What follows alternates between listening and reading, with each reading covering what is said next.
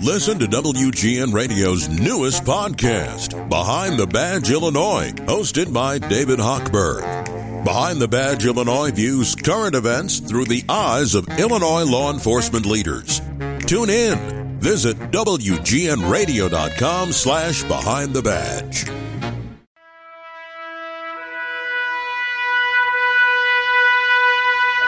This nation stands with the good people of New York City and New Jersey and Connecticut as we mourn the loss of thousands of our citizens. I can hear you. I can hear you. The rest of the world hears you. And the people who knocked these buildings down will hear all of us soon.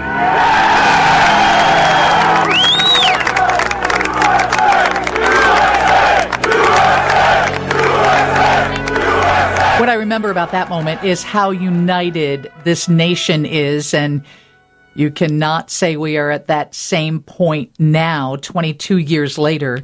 This is 720 WGN. I was watching Hoda and Jenna today. Obviously, that was Jenna's dad, and she spoke very briefly about what it was like as the daughter of the president at that particular moment. But what was it like to be a pilot on 9/11 22 years ago today? Dennis Tager is with us. He has been with us in the past. He's with the Allied Pilots Association. Dennis, where were you on that day? Well, first, thanks for honoring this memorial anniversary. I was in New York. I was in Albany, New York, and was on a layover, and I woke to a phone call saying, hey, you ought to see what's on TV, and half asleep, like many of Americans, perhaps. Saw the smoke from the first tower and immediately thought, some small airplane or something, that's odd. And then it started to register that this is something different. And of course, then the second tower was struck, and watched it live like many of Americans. So, what's it like to be a pilot during that time? We're all Americans first, and we were just in shock. You didn't have to be a pilot to be in shock, but it didn't take very long for my mind to jump to what might have been going on in those airplanes and on all the whys and all that. So, it's interesting. President Bush said that, and it's been a long time since I heard that. And he said, now they're going to hear us. And at this time, after how many years, we have to have our politicians move the FAA to ensure that we have a second barrier on that cockpit door. We're still fighting for that. This is a time to remember those who have passed, but it's also a time to double down on never again. And there's legislation that did pass, Captain Saraceno, United captain, who hit the second tower. And that passed. However, games are being played with it, and it said that second barriers will be on all new airplanes. But nobody is talking about putting them on the airplanes that are out there now, thousands of them. As a matter of fact, it's our understanding that the airlines as a lobby group are fighting against it. So sad that we have to talk about this time, but we're never going to give up that fight to ensure this never happens again. Yeah, absolutely. And Dennis, I got to tell you, when I'm on a flight and I see the pilot has to use the restroom and the flight attendants take the beverage cart and kind of block that little hallway, I kind of shake my head and think, really, what is that going to do with someone who has intent to do harm? It's a great point. It buys time. That's what the second barrier does. It isn't just an ad hoc thing that was used. I won't get into deeper procedures beyond that, but everybody can see that a second barrier is an impediment to that door while it's open, so you're in between the space, and there's no clear shot to the flight deck.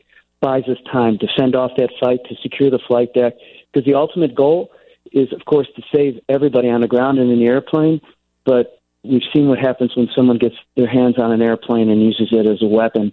And we don't have to think it's surreal anymore. We've seen it happen. We've seen attempts happen before. And those are people with nefarious intent. If someone we see who's not in a good mental condition decides to jump for the door and gets in, same problem. So give us the tools to protect not only my airplane, the people on it, but the people under me on the ground in our country, our infrastructure. I mean, good gosh, the fact that we have to talk about this on this solemn day, it angers me. And my daughter's out flying right now. She's taking on the profession, and she's flying passengers around. And to think you're coming after her dad, I got a problem. But when you're coming after my daughter and those on the airplane she is vowed to protect, then you're going to get a real fight for me. Yeah. And so what needs to be done? And you said it sounds like politics are at play. What would the cost be to outfit these planes with a second barrier? And can the airlines cover that cost? That's a great point. The range of it is basically the price of an entertainment center on one of the back seats and just slightly north of that. It's not an obstructive cost. That's why we struggle to understand why they would be behind closed doors opposing it, why the FAA would be suggesting that, hey, we're just going to have this on new type aircraft, the kind that aren't even built yet, like a 797, which doesn't exist, a Boeing 797, or pick an Airbus. So it's taking a piece of legislation that our politicians supported, and we're grateful for that, but they're diluting it with word games while we're out there trying to protect the public, trying to protect our country. I served in the military. I should not have to fight for the equipment to protect my crew and passengers and my country. It's that down to the core. And what can we, as the general public, do? People who fly and want to support you and the efforts of everyone who believes there needs to be a second barrier. Well, it's as obvious as it seems.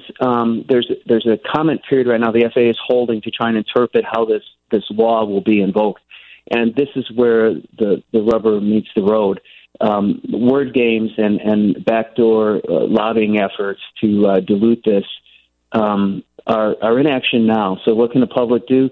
Know that as pilots, professional pilots, and the flight attendants, we are doing everything we can, but we need a hand here. So through our elected officials, you can drop a note. You just covering this story, giving us an opportunity. I talked of this last year, and we're still here. At least there's now a meeting for it that the FAA is having, a rulemaking meeting. But, when it comes to Washington, with all due respect, after all is said and done, usually not much is done. And on this one, it's got to stop.